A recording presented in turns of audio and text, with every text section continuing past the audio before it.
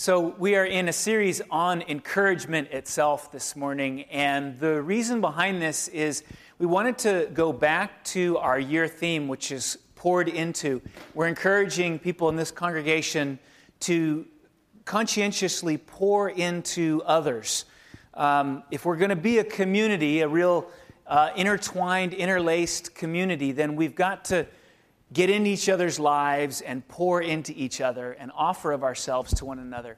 And we started off this year, meaning in the fall, with that theme, and we did a few sermons on that. We're circling back to it now, and in particular, we're focusing in on this idea of encouragement. I've been so surprised, in a good way, to see how much of the Scriptures are about encouragement. So, for example, when you look in the book of Acts, you will see that when the disciples would go off to another town or they would return, they would say that their reason for going was to encourage the brothers and sisters in that place. They did what they did in order to encourage one another. It was a major part. When you look through the New Testament letters, you see encouragement is one of the things that people in the church do for one another on a regular basis. And even when you look back into the Old Testament, you'll see all kinds of examples. And that's where I want to look today as we have our time together to think about one of my favorite stories in the Old Testament. And in particular, we're going to hone in on the divine encouragement that we oftentimes need directly from God. We've talked a lot about encouraging one another, but sometimes we need encouragement just directly from God. Some of the things that we grapple with cannot be explained, cannot be understood by the people around us, and we need God to meet us in that difficulty and challenge. So would you open up to 1 Kings 19? 1 Kings 19. If you need a Bible, we'll pass one to you. Just raise your hand. John's got some here he could pass to you, so please don't be shy about that. We'd love for you to take this home with you if you need a Bible. And it's on page 207 in that particular Bible that we hand out. We're going to be looking in 1 Kings 19, verses 1 through 18. And let me first tell you just a little bit of the background leading up to this particular text. We have here a pitched battle between two sides for the very soul of the nation of Israel. On the one side, you have the king and the queen. Their names are Jezebel, the queen, and Ahab is the king. And they have led Israel down the path of worshiping the wrong God. They're worshiping the Baals and the Asherah. And there are all kinds of prophets, 450 prophets for the Baals and 400 for the Asherah worship. And they have led Israel down this idolatrous path. On the other side, you have Elijah, who's the prophet of God.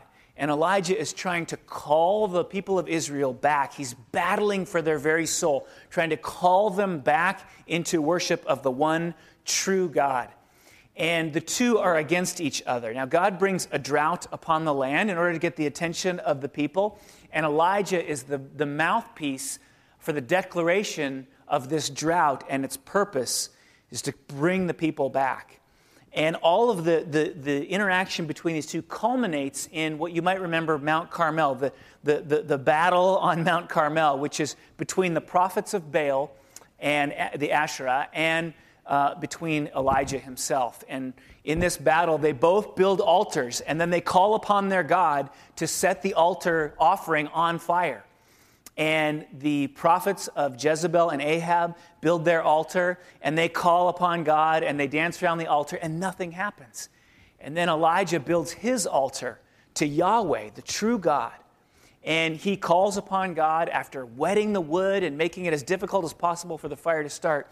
And fire comes down from heaven and burns up the altar. And it's a tremendous defeat of the idolaters, of those worshiping Baal and the Asherah. In fact, all those prophets are immediately killed.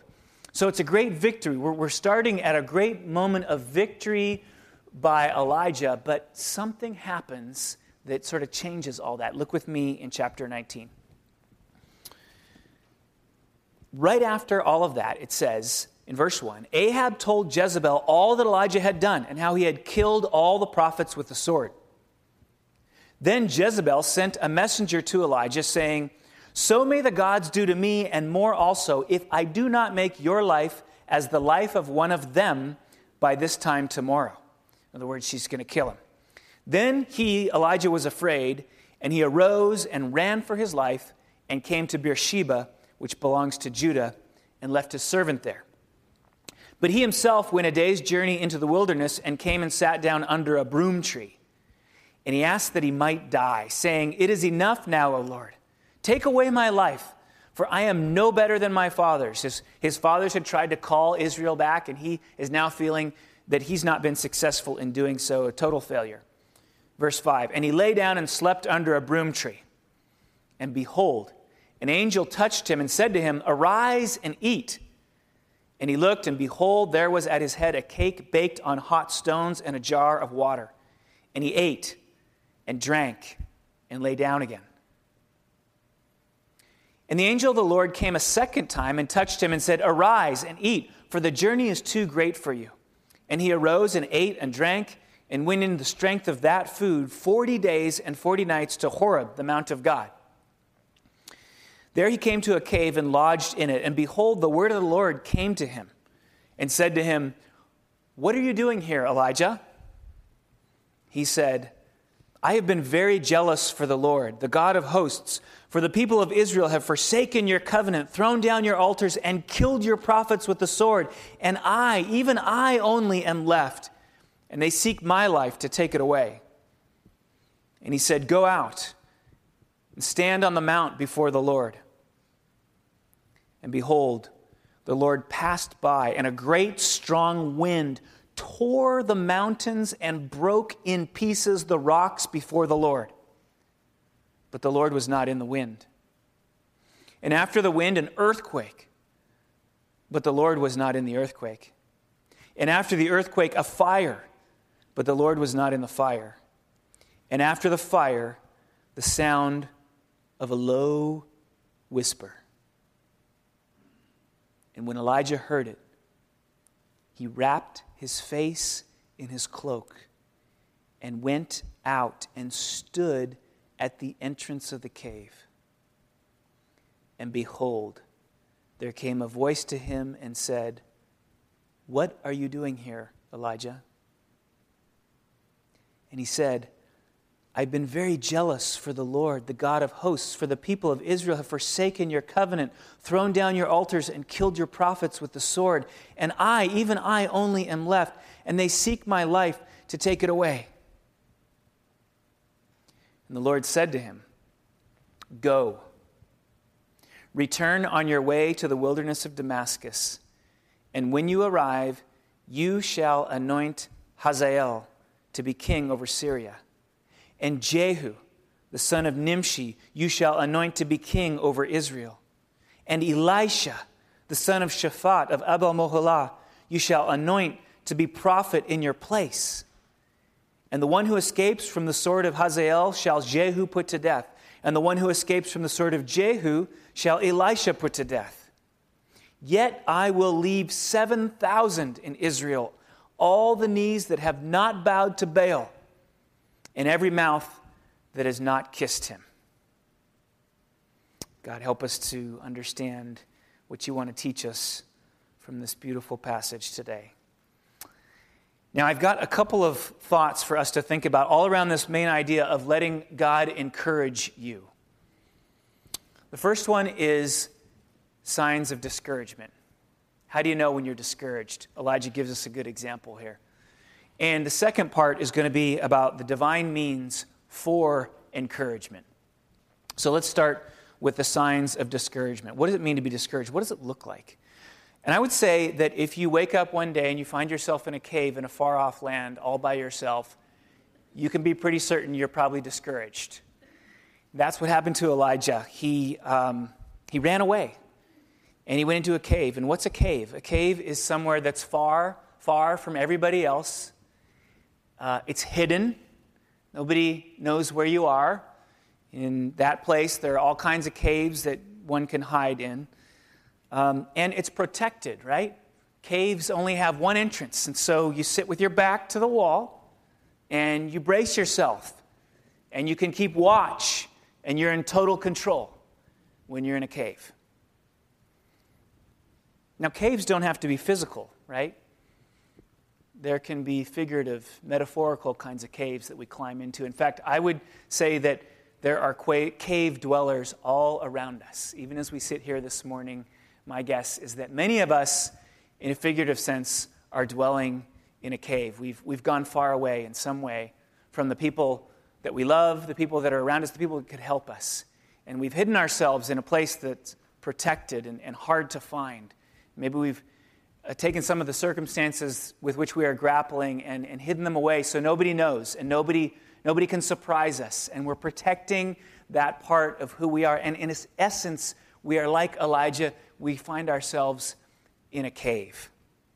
Now, what precipitates this cave dwelling on the part of Elijah is the presence of Jezebel, especially in her threat, but also Ahab and the battle that they've been having with one another. They've been in this pitched battle, this challenge with one another, this interpersonal sort of duel.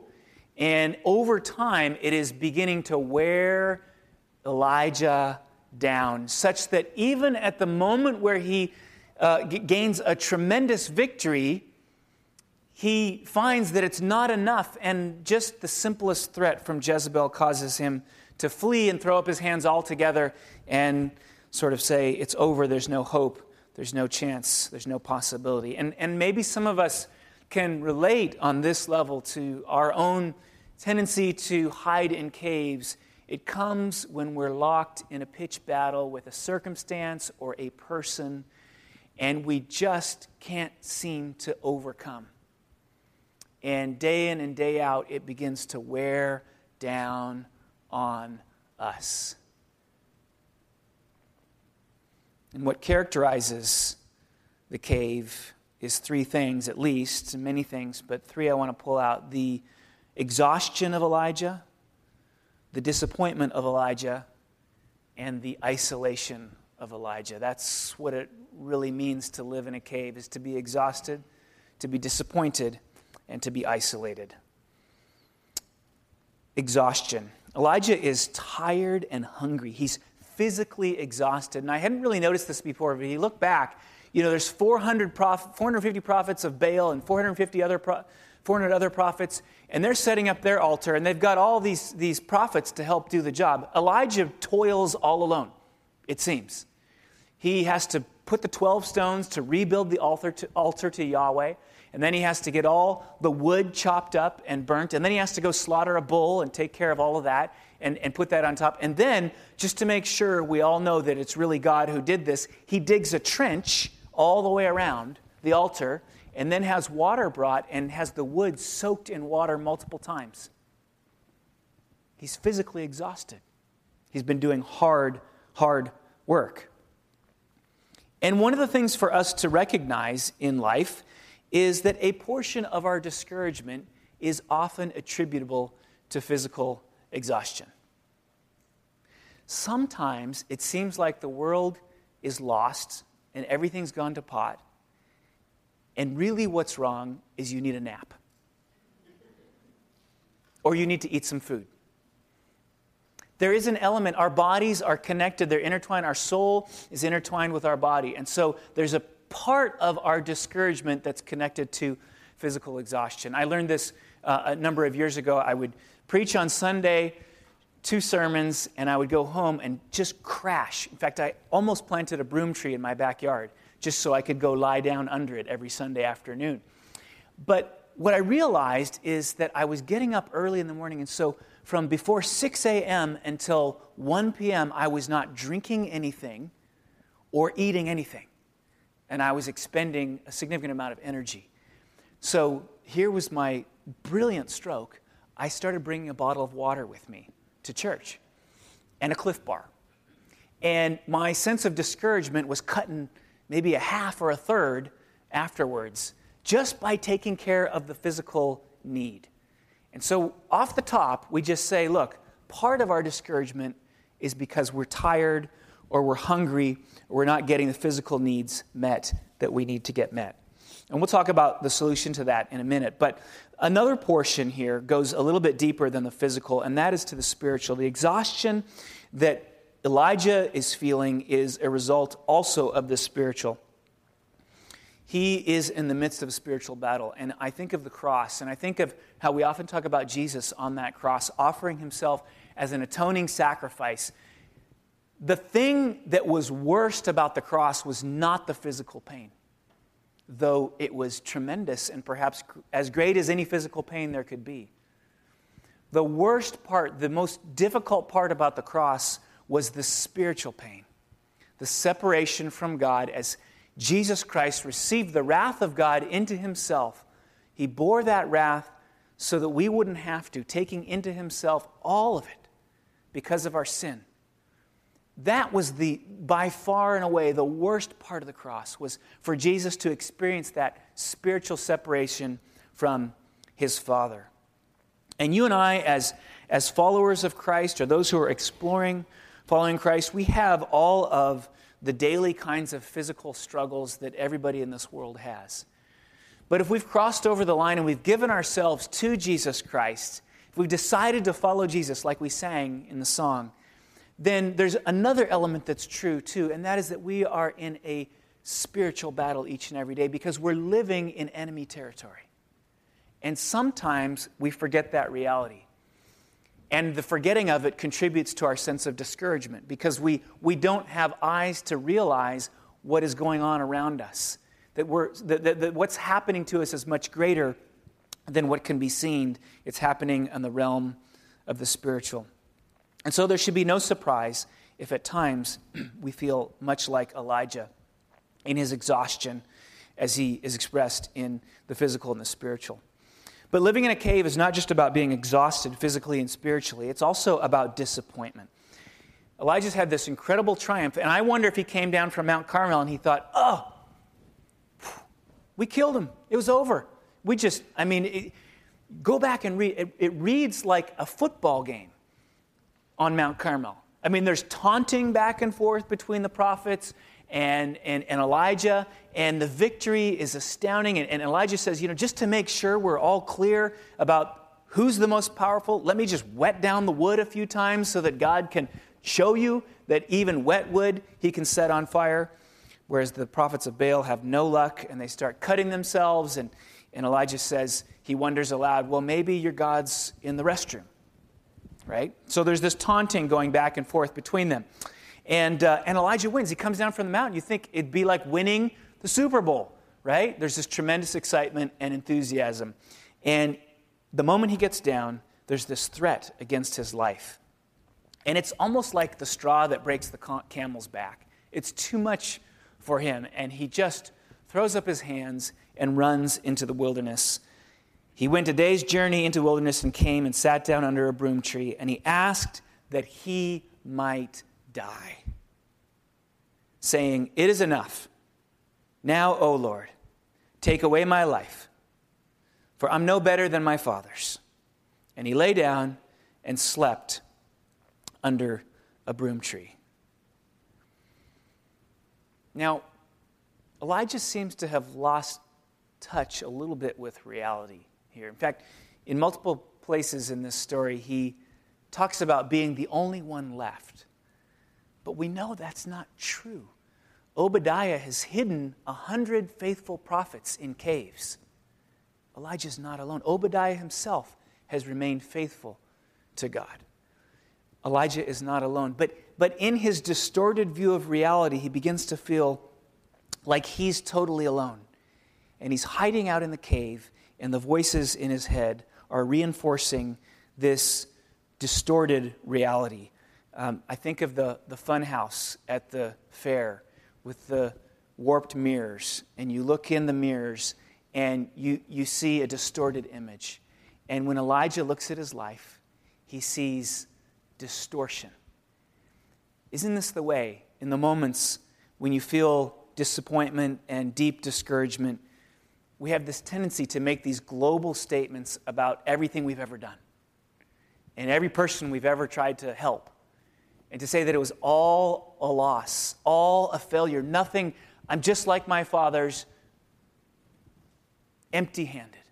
Nothing I've done has made a difference. We think about our work, we think about our family, we think about our relationships, and we make these global statements about our failure and the vanity of it all, and we're in the cave, and our voice echoes off the walls of the cave and bounces around in our heads, and we begin to believe more and more what we're saying, even though it's distorted from the truth. And that's what Elijah is sitting in, his disappointment. We'll come back to that. The third characterization, the third part of the cave is the isolation. Elijah says twice, he says, even I only am left, which we know is not true. But in his distorted view of things, that's what it appears to him. And this is the piece that sort of seals our cave-dwelling existence. When we get to that place where we feel so isolated that we can't reach out to anybody else, that nobody can speak into our lives, and we're in the cave, and the only voice that's piercing the silence is our own. And it's distorted. It's disconnected from reality. And we're in this echo chamber. I was thinking about, why is it that we become so hard to reach when we're in the cave? Why is it so hard for us to reach out when we're in the cave? And I was reflecting on my own personal moments in the cave, and there are all kinds of reasons why it becomes difficult to reach out through the isolation. But things like embarrassment, I think about why I'm in the circumstance that I'm in. How did I get there? Maybe it was some stupid decision that I made, or some failure, or some sin in my life. And so I'm embarrassed to reach out and say, look, friends, I'm in a cave right now. Or I'm ashamed. I'm ashamed of what they'll think, because maybe they had an image of me that was different from what really is going on in my life. And so I'm ashamed to reach out and ask for help. And maybe you've experienced that embarrassment or shame before. Sometimes we don't reach out because our circumstances are so deeply complicated that we find it just overwhelming enough to try to describe to anybody else. In fact, we can't even get our minds around it. The sands are shifting so rapidly from day to day. The circumstances are going through such variation that we don't even know where to begin if we were to try to explain what's going on in our lives to the people around us. And we're overwhelmed by the complication, and we're tired. We're tired of talking about it. We're tired of hearing our own whining and complaining, and we're thinking, I don't want to burden these people that I love with my problems anymore. And so we stuff it. We go back into the cave. We hang on in there and just white-knuckle our way. Sometimes we've been hurt when we have tried to venture. We stick our toe out. We look out of the cave. We say, hey, anybody out there? And we try to say, this is what I'm going through. And somebody says something really stupid in response. And a flood of shame or embarrassment or anger comes in. And we seal off and we say, that's it. I'm not sharing anymore. Bad advice. Insensitivity. You didn't listen to me. I've already tried what you said. It didn't work. So we hide back in the cave. And we contribute to the sense of isolation that all cave dwellers experience.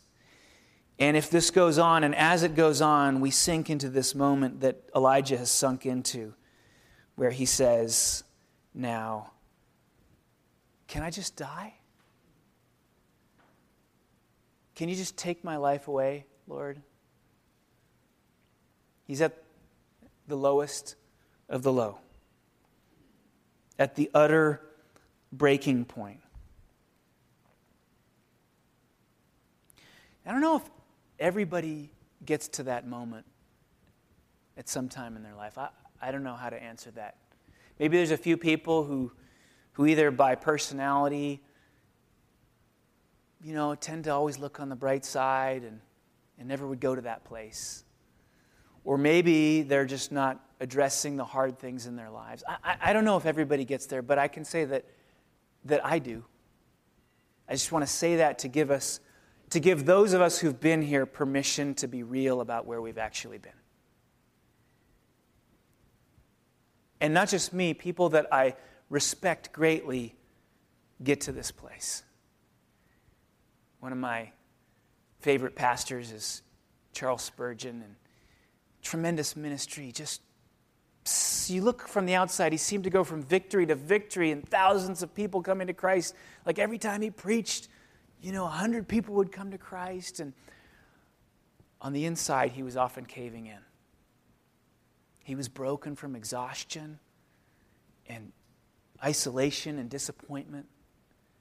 When he was young, starting off, there was a stampede in his church and multiple people were killed, and he never shook it. He always felt somehow responsible for the rest of his life. And when I was in one of the darkest places in my ministry, in the early days of this church, I discovered Spurgeon's writings on his own suffering. And he gave me some language that I still come back to and has been so helpful to me in moments like these that Elijah is experiencing.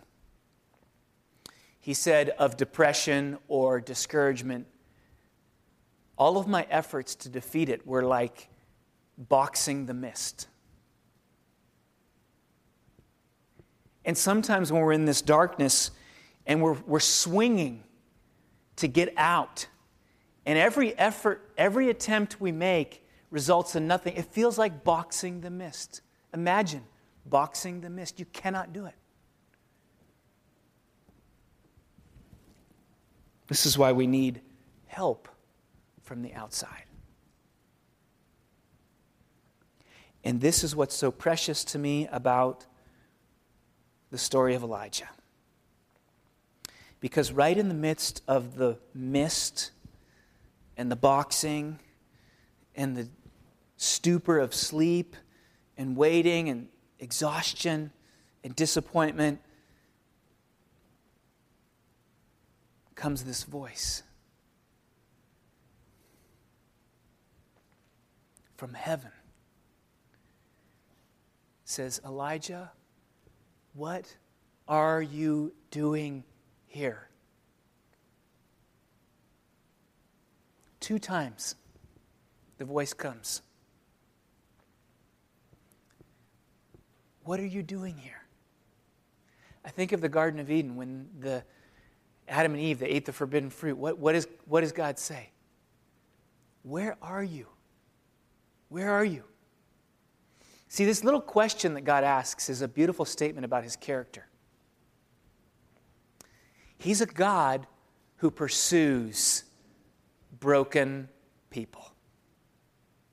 People who are living in caves, exhausted and isolated and discouraged. He's a God who pursues people like you and me. He says, what are you doing here? And then he enters in. And he brings his divine means of encouragement. And the first we've seen already is just simply food and rest. Yes. Food and rest comes from God. And it's the first part. It's the first means that he uses to heal us. And some of us feel like life is a disaster when we just need a nap. Or we need to go out and eat at one of these nice restaurants up on Solano Avenue. Take in a good meal and be rejuvenated and strengthened. Psalm 4:8. In peace I will both lie down and sleep. For you alone, O Lord, make me dwell in safety. Psalm 23, 1-2. The Lord is my shepherd, I shall not want. He makes me lie down in green pastures. He leads me beside still waters. Psalm 127, 2. It is in vain that you rise up early and go late to rest, eating the bread of anxious toil, for he gives to his beloved sleep. Proverbs 3:24. If you lie down, you will not be afraid. When you lie down, your sleep will be sweet. There's a theology of sleep. We could make a theology of food as well. God provides rest and nourishment. But he goes one step further. He provides us graciously with his presence. And this is one of my favorite elements in the story. You've got to imagine Elijah is in the cave. He doesn't want to be around anybody. He doesn't want to see anybody. He's scared. He's fearing for his life. So God comes in an earthquake and a storm and all of that. Wait, but no, he doesn't. Elijah seems to come out And then there's the rocks falling and the earthquake and the thunder, and he retreats back into the cave and hides himself. God has shown himself. This is Mount Sinai, by the way. This is the same place where the Ten Commandments came from. We know all the craziness that surrounded that. God continues to come in that way in those moments. But in this moment for Elijah, after all of that craziness and earthquake and rocks falling and fire, it's a low whisper. And it's as if he's beckoning Elijah to come out of the cave. And so Elijah wraps himself in the cloak and he moves hesitantly outward to the front of the cave. You see him looking this way and that. And he hears the voice of God. And the voice begins to restore Elijah. It says very clearly that the word of the Lord came to him. And that's how he experienced the presence of God. Now, the holy grail of spiritual people is to hear the voice of God, right? We all want to hear the whisper of God. And we're waiting for him to speak out of the darkness into our lives. And you hear people's testimonies, well, this is the one time in my life when God spoke audibly to me. That's sort of the holy grail of the presence of God in our lives. But I don't think God wanted us to be living in this sort of perpetual mystery, waiting for that whisper. In fact, I know he didn't, because he actually gave us his word right here so that there doesn't have to be so much mystery surrounding it, so that it can be on our nightstand, there present for us at every moment when we're in the cave and we need to hear the voice of God, we need the presence of God. We can pick this up and begin to read these amazing stories about people like Elijah who've experienced exactly what we're going through, and in that, we hear the voice of God. Do you have a Bible on your nightstand? Are you drinking in the Psalms? I couldn't sleep the other night. I pulled off my Bible on the nightstand. I read Psalm 17. It's about how you'll sleep, and when you wake up in the morning, God's presence will be satisfaction enough. And I went to sleep with that circulating in my mind. And I woke up finally in the morning, and that same verse was still on the tip of my tongue. And I rested in the presence of God. You see, this is the Word of God as it works in our souls. And it's not some mysterious thing that you have to wait for God who might someday bring it to you. He's given it all to us right here. We just need to soak in it more so that we sense His presence. And out of that, He gives more encouragement to Elijah by giving him direction. It doesn't say how God responds to Elijah's complaints about being the only one, which isn't really true. Maybe he just nods. But he tells Elijah in verse 15 to go, return on your way to the wilderness of Damascus. And he gives him very clear direction as to what will happen next. And for those of us who walk with God, we need to cultivate this garden of direction from on high. And we've talked about this before, and there's not really time today to go into it, but if you'd put up the next slide, if we're seeking direction from God, there are at least 4 elements of God's guidance that are so often a part of the process. A deep and abiding prayer life. Reading the Scripture, keeping it on your nightstand, soaking in it day and night, counsel from wise people. I fear that too many of us are reaching across the cubicle to so-and-so whose life is in a shambles and asking them to give us wise counsel. We need to find those people who are godly examples and submit our problems to them so they can speak into them. And then there's an element of God's leading that has to do with the prompting and the call of God on our lives. And that's the last one, the prompting, but if it's in a constellation of these others, in the garden of these others, then we can allow God to speak to us in that way. And I just have to say, maybe you've experienced this too. It seems in life there's always a greater challenge than the one that you're currently experiencing. And that challenge tests your faith a little bit more. Because maybe you had enough faith to get through the last one, but is God big enough for this next one? And the crazy thing is I keep finding the answer is yes. Every single time. He's big enough for the next one. We tire of trusting in God, but He doesn't tire of being trusted in. Nor does He tire in His strength to meet the need that we're facing. And so there's this endless well of resource, and that's what Elijah forgot. He came down from the mountain, he thought, oh, that was the best God could do. No more. God expended all His energy on Mount Carmel. Guess what? He had not.